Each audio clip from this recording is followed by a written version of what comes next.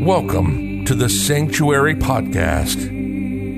Angell Deer is a medicine man and offers his work on sacred land through shamanic healing, energy healing, sound healing, breath work, plant medicine, and workshops and events. The Sanctuary is a community for all those who seek healing, transformation, ancient wisdom, and a place to come together to create a new way of living and relating. This is the Sanctuary Podcast, and this is Angell Deer. It is another opportunity for us to restart our days, restart our weeks, reframe, and remember as we welcome today into the circle, Angell Deer. And before we start and have a conversation with Angell, let's just take a moment to just really get into this space. And if you have a practice of welcoming the directions, you have the practice of just sitting in silence, find your way to this circle as we greet this new opportunity and this new friend, Angell. Hello, Angell. How are you? Hello. Good. How are you doing today? I am well. I'm super excited that you have joined our circle today. And our first question, as you know, is we would love for you to share with us your creation story. It's an interesting question. I'm sure you've heard that before. Originally, coming from an island that's in the Mediterranean Sea called Corsica. That's where my ancestors are from. And I believe that we are, shaped a lot by our ancestors and the land we come from. And definitely for me, there is always a tender spot in my heart for that place and my connection to that place. And despite I've been, living in the US now for more than 20 years and lived in other countries, lived in many different lands, I feel that this land is still informing me in many ways and informing my stories, informing my co-creation with spirit constantly. And I believe that what brought me to that work 15, 20 years ago was in fact echoes from things I heard, maybe not always consciously from that land. And there was a presence of this desire to be of service, to do that work of weaving with spirits and with others, to co-create together. And I feel that some days strongly than others, but at the moment, I guess maybe because it's the winter time and I get to slow down a little bit, which for me is an exercise. But I definitely do miss this land and miss the being there. And I can also feel that even by being, on the other side of the ocean and far away from it, it's very much alive in every cells of my body. And I really believe that most of the things I do are informed by that. And that creation story that's unfolding is informed by something that is invisible and often that I don't perceive, right? And that I don't even know it's co-creating for me in the background. That's beautiful. I understand what you mean. I was born in Mexico and it is so alive in me every day being from that place. And as you said, co-creating. Now, I love that you use the word co-creation. I recently did a few podcasts on just like really what are we looking at when we're looking at co-creation and biodiversity. And in your own words, when you are speaking of co-creation, what does that mean to you? How does that feel? What does that look like? Well, it's an acknowledgement that I am in relation, right? That whatever I do, every breath I take, every cell in my body, every even chemical processes, not even just my dreams or my thoughts, but even my physical matter is co-created, right? There is a part that is maybe what I call me, but in fact, if I really slow down and look at what I call me, it's weaved and entangled with many other aspects of what we call the greater self, maybe. And there is no possibility of creation without co-creation. It's an illusion, right? Because, not just for my physical life to breathe and to have good water and food, do I need relations, or am I connected to them? But in fact, even my body in this one moment that we are having this conversation is much more than my own cells. In fact, it's much more a colony of bacteria and viruses and so many other things that are informing my body, that are directing it. And even the process of thoughts, speech here or reflection, I think it's around less than 10% of our processes are conscious, right? What I will call the me or the I or the ego or this awareness, but 90% of it is the subconscious or the unconscious mind, right? So it's a little bit, I realized that one day I was in meditation and thought about my subconscious, my unconscious, which is the place of magic, right? The place that is non-linear, that is non-square, that is not rational, but it is very active, right? That is keeping me alive. And as we know from modern psychology, is in fact directing most of my life. But how much it is a reflection of this universe where only 5 to 10% of the matter that we know of is visible. And all the matter we've named, electrons, atoms, galaxies, this earth, this body, is only 10%. And 90% is what we call dark matter, invisible matter, maybe subconscious, right?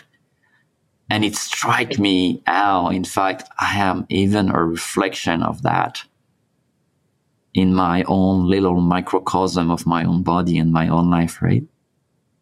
And what is that dark matter that we don't know about the universe is maybe even connected to my subconscious. And that's what I mean by co-creation, right?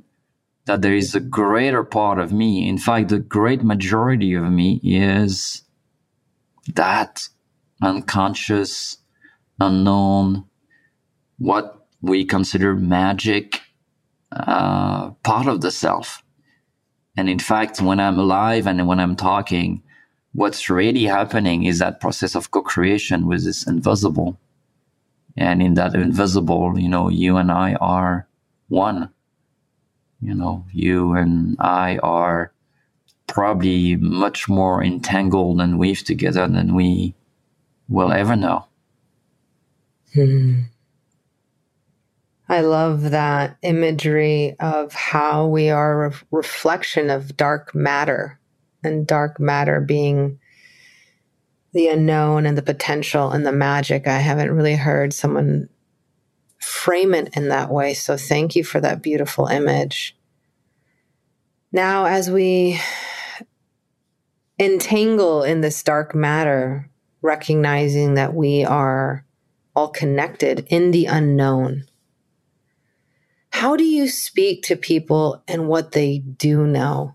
to reach, to stay curious, to not be afraid of the unknown. We live in a Western society that focuses on really living in competition and not co-creation. So how do you, I know you teach and you have academies, how do you teach people to switch, to cross that bridge from the Western world of living things and really accept their dark matter possibility? It's a good question. No, I truly believe that ultimately is being able to return. And I really say return because I believe we are born that way. And children, they do understand that much better than we do as adults very often. That we do need to return to loving the questions. Loving the space that are unknown. For me is loving the questions, right? Once I answer what I think I know, once I have a conscious thought, basically I'm already in such a contracted form, in limited possibilities, right? If I show you a beautiful leaf of a tree without asking you any question and just asking you to observe the vastness of your experience is infinite, right? It's immense.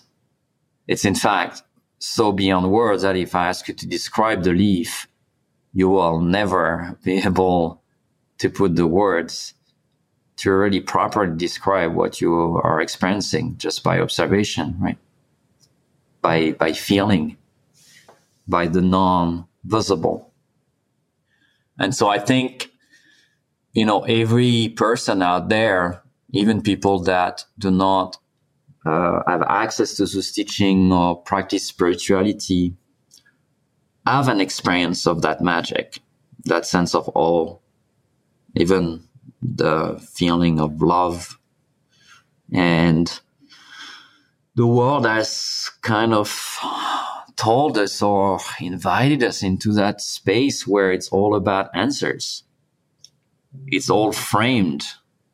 It's all put into equations, right? Into scientific formulas. And despite it can be, quite useful. I mean, we are here talking through the internet and I'm grateful for science for that. I think when it comes to the human realms, when it comes to meaning, to purpose, it doesn't happen in that space. It happens beyond that space. And so we need to be able somehow to acknowledge and to have an experience that the unanswered question, the space of not knowing, is the space where we will find meaning and purpose. And that is extremely uncomfortable for the mind. That is, if you think of it, completely irrational. Doesn't make much sense that you would know more if you know less. Mm-hmm. But we can feel it, right? We can have an experience of it. And I think that is a universal experience, right? So it doesn't really matter what you studied and if you believe or not in God, in spirit, and in any of that.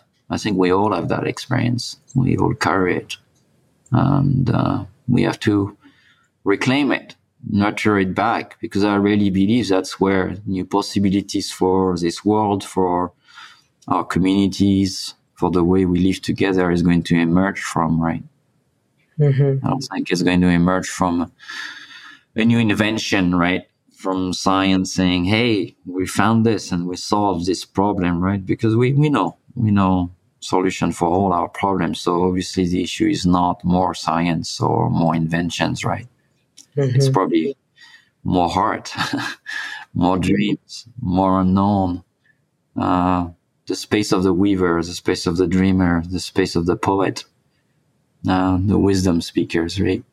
Mm-hmm. So we need to give back value to that. And I think the only way we are going to give back value to it is to have an experience of it. So we truly understand this is not just beautiful talk and speech and nice poetry. In fact, it is the heart of creation. It is the heart of magic. It's the heart of possibilities. And I truly believe, we all know that somehow deep down somewhere. When you speak of the poetry, and again, it doesn't feel fluffy like out there, it feels very grounded because I can hear your connection to land. How has land taught you a poetry of possibilities?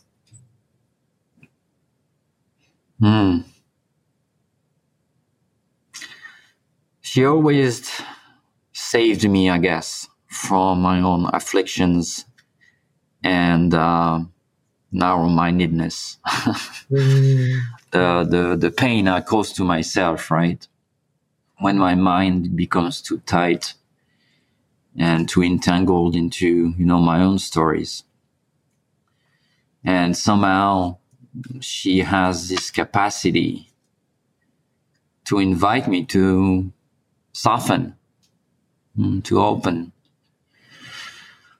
to be okay in not knowing, to be okay in just being instead of doing, right? To be okay with silence instead of words or talking. And as you probably know, because I'm sure you experienced that, it is in those moments that something emerges, right? From this unknown, from this dark matter, from, like we say, out of nowhere. I thought of that. Is it really from nowhere, right? Mm-hmm. But that's the mind, right? It's out of nowhere for the mind because it doesn't come from the mind. Mm. And I think the land has this amazing capacity to give that to us if we allow it, right? If we call for it, and if we nurture relationship, right? I think we also need to be mindful to not transform lands in another product that we consume because we are stressed and we need to go for a weekend in nature, and that's great, right? It will probably help you distress, but is that proper relationship if it's this one-way street or if I'm consuming it, right, for just my own need? And I think for me, I've been taking care of this land I'm on for, almost 15 years now. If there's one thing she taught me is that, she gives a lot. Yes, she embodies abundance and she gives me way more than I can even dream of or use or things like that. But there's also a greater gift that comes when I am in true service of her, not for myself, not just because I enjoy it, not just because it's beautiful, not just because I can forage, my mushroom and my food, or grow my veggies, right? But just because we're in a relationship, right? It's like with a friend, right? Am I going to nurture or call that person just every time I don't feel good and I feel stressed? Or am I going to also give beyond myself, beyond any immediate rewards, just because I care? Beautiful. I'd love to play a little bit with just this feeling that I have arising as you're talking about this, because there's, as someone who's worked the land and continues to work the land, there's this amazing lesson of practicality that it has. Mm-hmm. And it's funny because we think that poetry isn't practical, that these things have to be so, again, unknown, that there aren't simple answers. And so I'd love to just kind of explore, like, how has the land taught you that weaving of poetry and practicality? Well, I think speaking of practicality, I think nature in general, is ruthless, right? It doesn't have, It doesn't care for me, right? More than anything else, right? It does its things, right? And you can be a lover of nature and go for a beautiful hike somewhere and being eaten by a mountain lion, right? Mm-hmm. Mm-hmm. And there's no anger there. Mm-hmm. There is no judgment of you, or it's not that he doesn't recognize, what you've done, but literally there is not maybe that romanticized version of nature that we often have in the West, right? Mm-hmm. Mm-hmm. And anybody that has done vision quests or, deep nature immersions know how, it is unforgiving, right? Because it has its own laws. Mm-hmm. And if we are disconnected from it and have forgotten how to listen and how to be in a relationship, well, we won't be part of that system, right? That system very quickly will take our life, simple as that. So I think for me, it brings me back to, that notion of practicality. That's how I see it, right? It's very, very straightforward. Mm-hmm. It's, it doesn't have ego and it doesn't have a specific agenda towards me, right? Mm-hmm. Not more than the deer or the bird, right? Or the mushroom, right? Mm-hmm. I'm just one element of many on that land. And I think, land reminded me of that.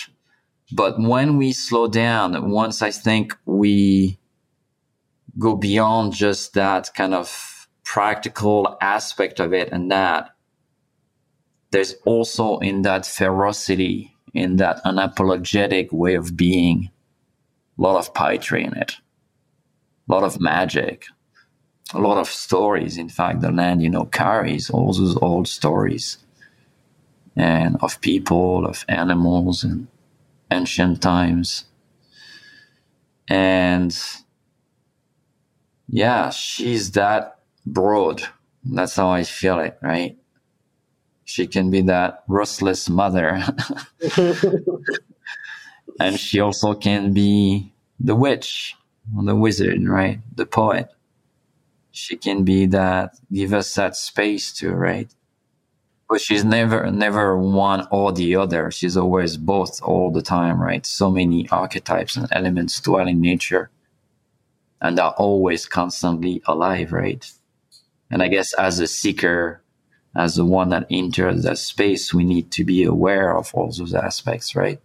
We need to build a relationship with all of that, not just one aspect of it. That will prevent us, I think, from seeing it as an object or a relationship that is quite unique, right? It's like a person, right? People have different sides, facets, right? There's a mystery to everyone, right? Even if you've lived with someone your whole life, you do know that there's a part of them you still don't know, right? There's a mystery there. And I guess that's what keeps us returning, keep us inquiring, keep us deepening that relationship, right? Because it's an infinite pit where we'll never reach the bottom of understanding of it. I love it. The universality of non-attachment, right? Gives you infinite possibility. And we can see that in the land and in nature. So I'm curious, as a keeper of land that deals with people who have been taught to control even their climate, right? Climate controlled areas. How do you speak to a return instead of people, like you said earlier, finding a solution in science? How can we start to see that as, again, AI and everyone's starting to, explore and play with that. What does that mean to us? And how do we, for me, I feel it's like a fork in the road, right? Of awe. Well, with awe it's fear inspiring or wonder inspiring. So how do we teach people the non-attachment, the non-controlling of their fear to encapsulate to control, even, control the plant kingdom. How do you inspire people? What are you seeing out there? What are the words that the land is speaking through you for us when it comes to this fork in the road of awe? Yeah, that's an interesting thing to ponder. And I often, question myself on how to do it in the best way, in the way that served the best, First, I think we have to recognize that we can't teach everyone, and not everybody wants to learn. Exactly. Right. So I never forced the teaching on someone that just, is not open to yet. I think there's a internal process for every human being to come to those places, to be potentially at some point in their life called by the return. Either it is through very often personal suffering, right? Something happened and then we realize we don't have all the solutions, or the world doesn't answer the big question. And then we start searching for people and places that might have different answers, or maybe different questions. Mm-hmm. And that's the first step, I think. There needs to be such a deep desire to understand that and to meet it, because the teachings are not easy, right? It's easy to think that it's just another type of school or university, right? I think that's often my difficulty, with students, is that they understand this is not school or university 2.0, right? Because many people come to animism, shamanism, spirituality, with kind of that outlook. And I could not, because that's the way we learn to learn. And it's such a different way that we're going to be taught, right? Because it's very much through self-revelation more than any teachers, right? I'm just providing, setting up the scene. But really the teachings, they are self-taught or self-revealed, right? Spirit is going to speak through us. The tree is going to speak the land, right? But I think the difficulty, especially in the world we're living in, is that people don't have that connection to nature anymore in the same way that people have on ancestral lands, right, when they're still living that way. And our culture, or we don't really have a culture, our society is so far away because everything has been materialized. It's a materialistic, right, society and science, that very often the way we come to it is very colonized, right? Is very scientific. It's very rational. And so it takes a lot of slowing down, a lot of encounter, deep commitment and calling to make this happen. And I truly believe that unless people are at a point in their life where they have acknowledged somehow, somewhere internally, that the system they are in is not going to answer most of their big questions or resolve their relationships. There's no book out there they can buy that is going to fix it. Then they come to it. I think then there is enough internal turmoil and suffering, and therefore a deeper calling, that there is a potential for transformation and new learning. You're listening to the Sanctuary Podcast with Angell Deer. While you're listening, browse the website at www.thesanctuaryheal.com. That is very true. Not everyone wants to learn. Not everyone seeks. Today as I was cleaning, after my little baby chicks that I have to integrate to my other chickens, I find a lot of depth of knowledge and wonder when I'm dealing with a lot of manure. I don't know. It gives me a lot of thought, but there was this thought as I was cleaning, and I was like, this consciousness of, how society is speeding up, and this fear of being left behind, of like not having the fastest gadgets and not having all this thing. And it just of the consciousness. Not, it wasn't mine. I knew it wasn't mine. And I was like, I'm okay if I'm left behind, from this, this runway that people are on. But I think there's this feeling of, one of the feelings that we're afraid of is abandonment. And that feeling of being left behind from a society as it speeds towards whatever it is, its continued colonization of things. How do we speak to that wound? How do we tell people that it's okay if you don't follow the speedway? It's okay if you stay back. It's okay if you're left behind. It's tricky, because I think we have some hardcore wiring in our design for survival and for belonging, right? That's things that we look at all costs, right? I was reflecting the other day and telling a friend I was, is very angry about people that are, accumulating a lot of stuff, right? Money, cars, but that doesn't matter, right? Just greed in general, or let's say over accumulation of stuff. And I was reflecting that it comes from this very ancient wiring of survival, right? Because the more I have food and the more I have a shelter and the more I have things, right, the more chance I have to survive in case of, bad weather or apocalypse or however you see it, right? And so, a lot of people accumulate money, for example, without understanding that it comes from, something that is hardwired in us, that we all wants to feel that we are safe enough to provide for ourselves, for our family members, right? And you could say that, that's probably healthy, right? That we have this feeling that we need to be able to survive and take care of each other's, right? But obviously, today it has taken just a disproportionate size that it creates problems for others, and it is not, any more healthy to do that. So you pair that with our need for belonging, all right? That goes from being in social connection with others, but also very often that is very weaved and intertwined into our unresolved wounds of, not being seen, not being heard, not being held.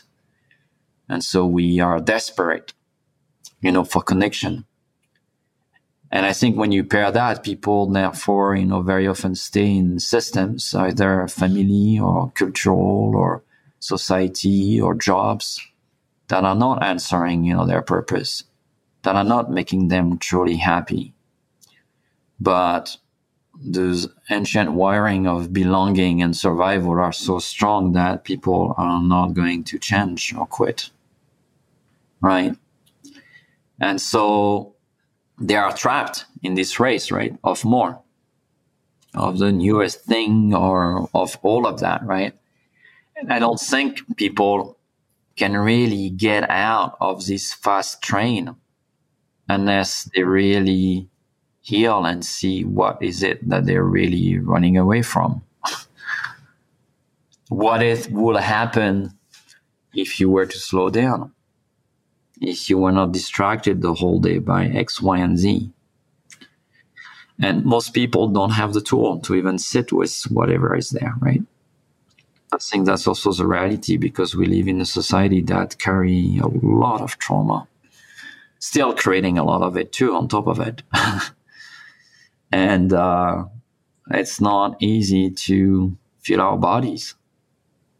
And if we can't feel them, well, there's the next escape, the next movie, the next phone, the next, gadget that's going to allow you to keep going, right? Avoiding. So I don't even know where we start, because it's so embedded at so many levels of our society that it's going to take a while that people, have those tools and feel that not only it is safe and possible, but in fact there is greater meaning for their life and greater joy and happiness that is possible, and in a different way. Yes, what kind of playing here with what direction I kind of want to go with two directions, because I feel that in part, one of the things that we learn or that we need to learn as a society is how to grieve, because we haven't learned how to do that, how to let go. And it kind of brings me back to, the whole letting go and left behind to, we have now this term that we have embraced in Western modernity of sustainability. And we are putting the stamp of sustainability on saying we are in good relation, to land. But, I've spoken to a lot of elders and they hate the word, because they don't believe that sustainability goes into co-creation, doesn't go into reciprocity, that it just is about maintaining the status quo. So how, in your own words, can we, go beyond this sustaining, as you said, this, taking care of you and yours, and really go into relationship and reciprocity? Well, first, I think, the biggest thing is we need to really acknowledge the depth of sickness in the system. Like, really being able to see it. As long as we consider the system that has some faults and we can save it or fix it, sustainability is a good example of that, right? Let's just make a greener product.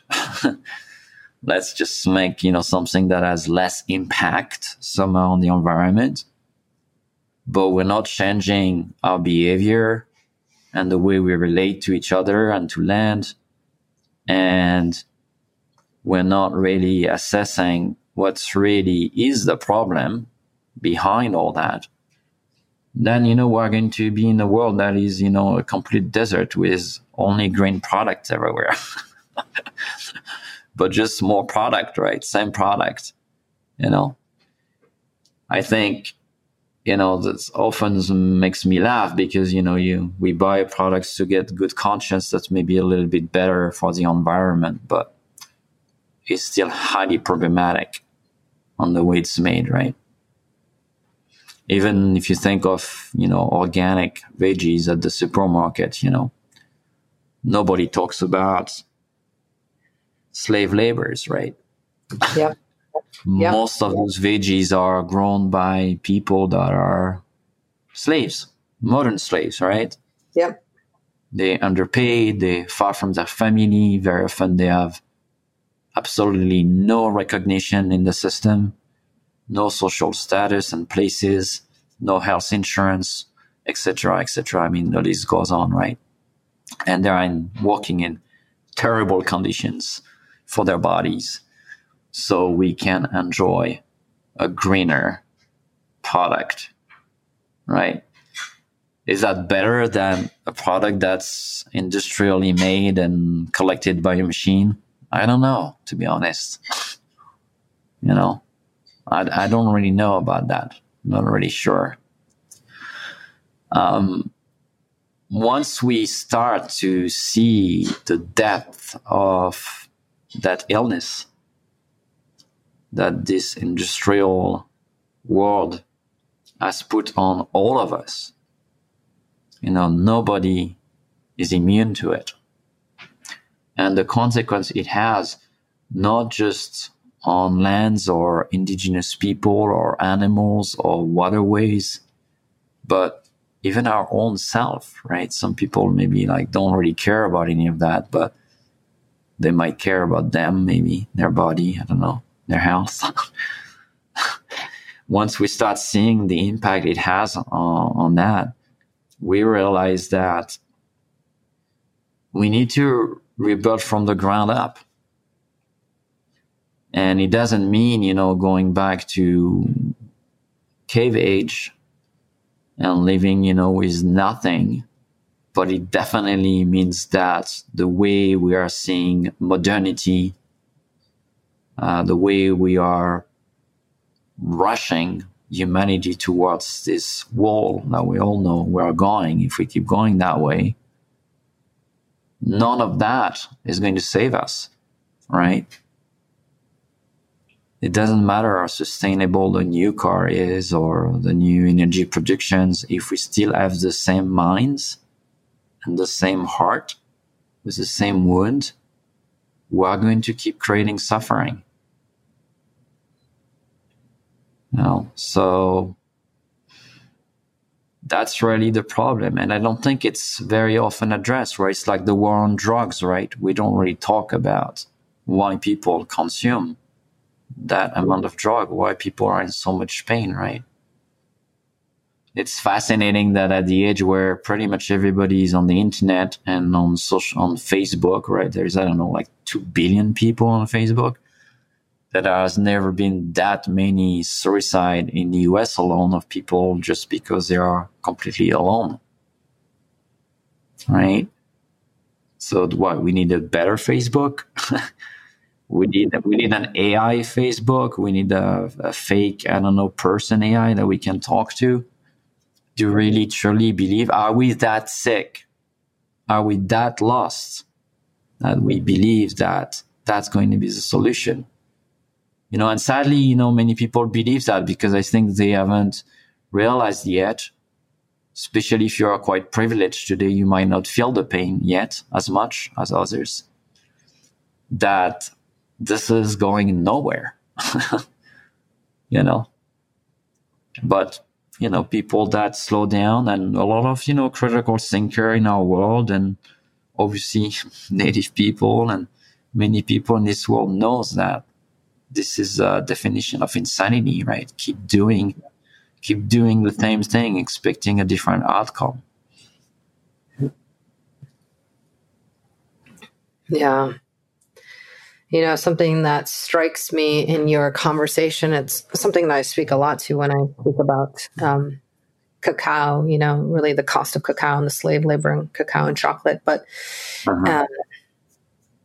is the expendability of human life, like how humans, right, in the equation of being green or in our equation of having the society that we want to have are expendable.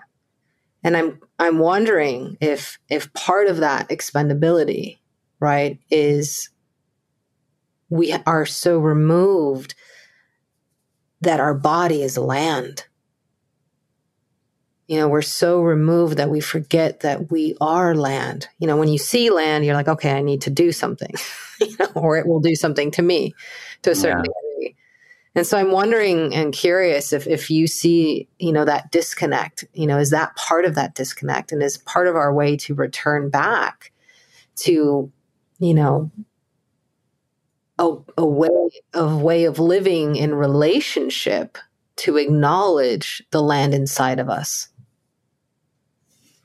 Yeah, it's the heart of the problem here, I think. It's the heart of it.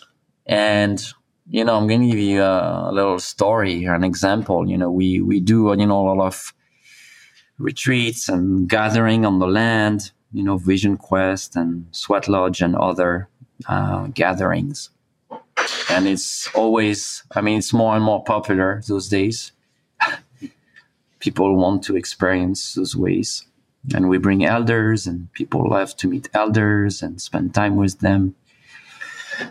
But when we always, get more people and we can even accommodate, right, when we do the things. But when we say, hey, we have a day of taking care of the land because there is spring cleaning to be done on the land, or there was a flood and we need to rebuild the path or a bridge, or there is planting to be done, it's almost impossible to get people to come.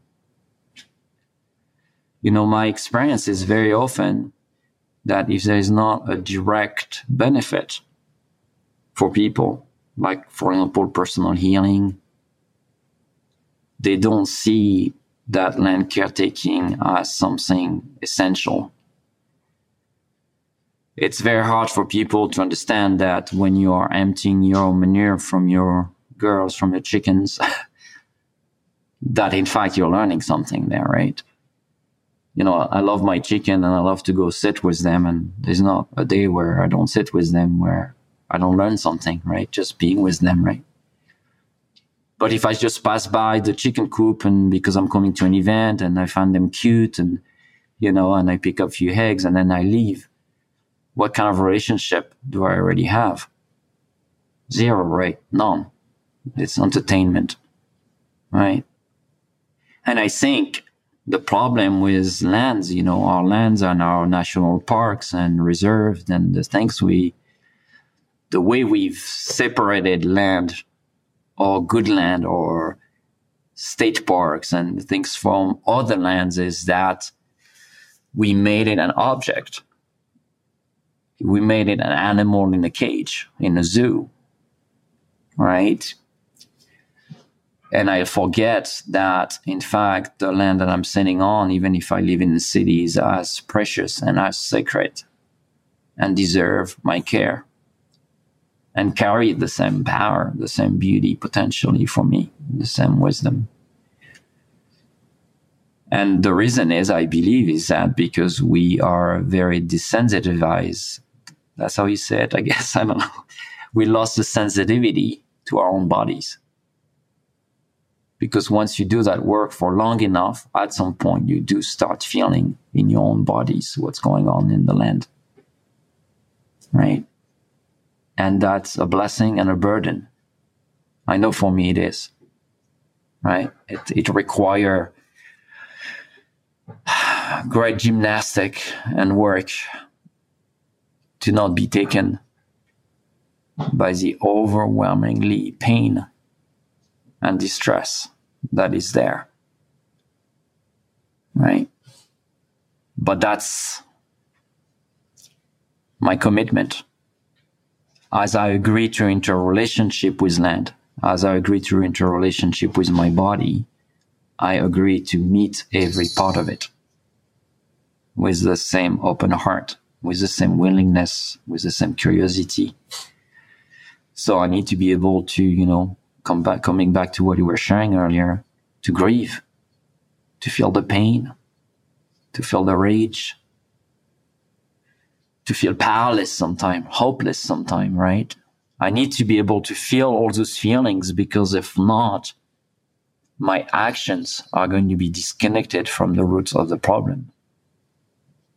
And I'm going to speak from a very narrow-minded place of ego and human-centered solutions, which is also another problem when it comes to land. It's very human-centered, right? What do we do? State park and national parks, and why do we, rebuild the lands or rewild the lands? Very often it's for us, right? The conversation about indigenous people is very often completely absent, right? Inexistent. And the conversation about wildlife sometimes is a little bit present, but it's kind of for our enjoyment, right? The beauty of it. And that transfer into, the way we have the biggest land in this country are dead lands. They are the lawns that we take care in our gardens, right? Green lawns, which are complete deserts and a complete, it's insanity, right? It makes no sense on the nature perspective, but aesthetically, it's pleasing because it's in order, right? It's clean. There's nothing that doesn't belong, right? And that's very much how we relate with ourselves and with each others. We're very afraid of the wild when it comes to the wild inside ourselves and therefore out there. We're very afraid of what's different, voices that we don't understand, because we're afraid of the voices we don't understand in ourselves. So there's no return to land without returning to our somatic sensibility, sensations. There is no capacity to heal the land that will last if we don't heal our bodies and the connection to each other's, right?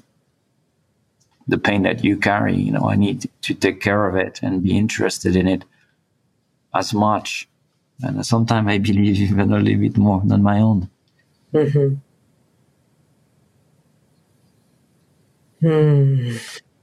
Beautiful.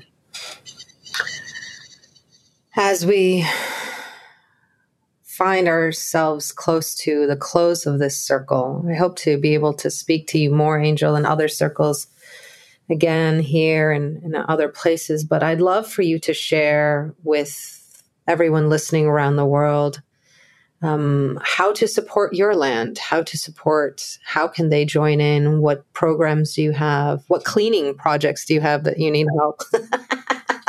Yeah, well, first we have, animals and bees and, and a lot of, we have a women's garden with medicinal herbs. We grow food. We probably have replanted over 600 or 700 native trees and plants and bushes and berries. So first, the biggest thing, very often we need help. We need people to just come, even for a day, right? And you might not experience a SWAT lodge or a vision quest. You might just, gather sticks and stones and chop woods, right? So I think for us, that's, one thing that is very undervalued by people, I think, is that those experiences of you being on the land and collecting branches and fixing the bird houses. It might be a moment when you do that and the dark matter inside of you starts speaking something you haven't never heard before. So don't see that as separated from your own healing, from your own transformation. In fact, I think it's essential. And then, we have obviously a lot of gatherings in person and online that people can find on our, calendars. And we try to support a lot of elders, a lot of grandmothers and some grandfathers that we believe, carry essential wisdom for the future, for this time we are in, this great turning, this time of transformation. And so any support that people can provide, either by coming to our events or sending donations, 100% of what we get here is going back to the land, right? It's going back to the people of the land. So, yeah, whatever people feel called to, there's always a place for you here. And we always definitely need some hands and some hearts. Mm-hmm. Beautiful. Well, I hope one day to come visit, and I would love that. Yeah. Yeah, I'll do anything. That is how you get to know the land, right? I put you in charge of chickens. No, you have chickens. Yeah. Yeah. They are so much fun. They are. Oh my God. So much going on with chickens. We have a peahen too, and we just put a mirror up for her, and she is just loving her self-reflection, I love them. They're so amazing. They are. Well, Angell, thank you so much for taking time to meet us here in the circle, for inspiring our entanglement of dark matter, knowing that as we sit with the unknown, we can sit with the universality of it, of all of our feelings, and that there's space for us there. So thank you, my friend, and many blessings to you and your people and your land and all your work. Thank you so much. Thank you so much for the opportunity to be here, and everybody that is listening to this talk. And yeah, thank you for the work you do too. I know you're very essential in this great work of transformation. So I honor you in this. I honor you, and I'm glad that we are walking together. You've been listening to the Sanctuary Podcast. Thank you so much for listening. Remember, we're a source of talks about spirituality, personal transformation, energy healing, shamanism, and earth-based practices. For more, visit thesanctuaryheal.com. On the website, you can find out about our events, our retreats, Healing Offering, our spiritual blog, and you can also register for the newsletter. Again, visit thesanctuaryheal.com. Till next time, this is the Sanctuary Podcast, and Angell Deer signing off.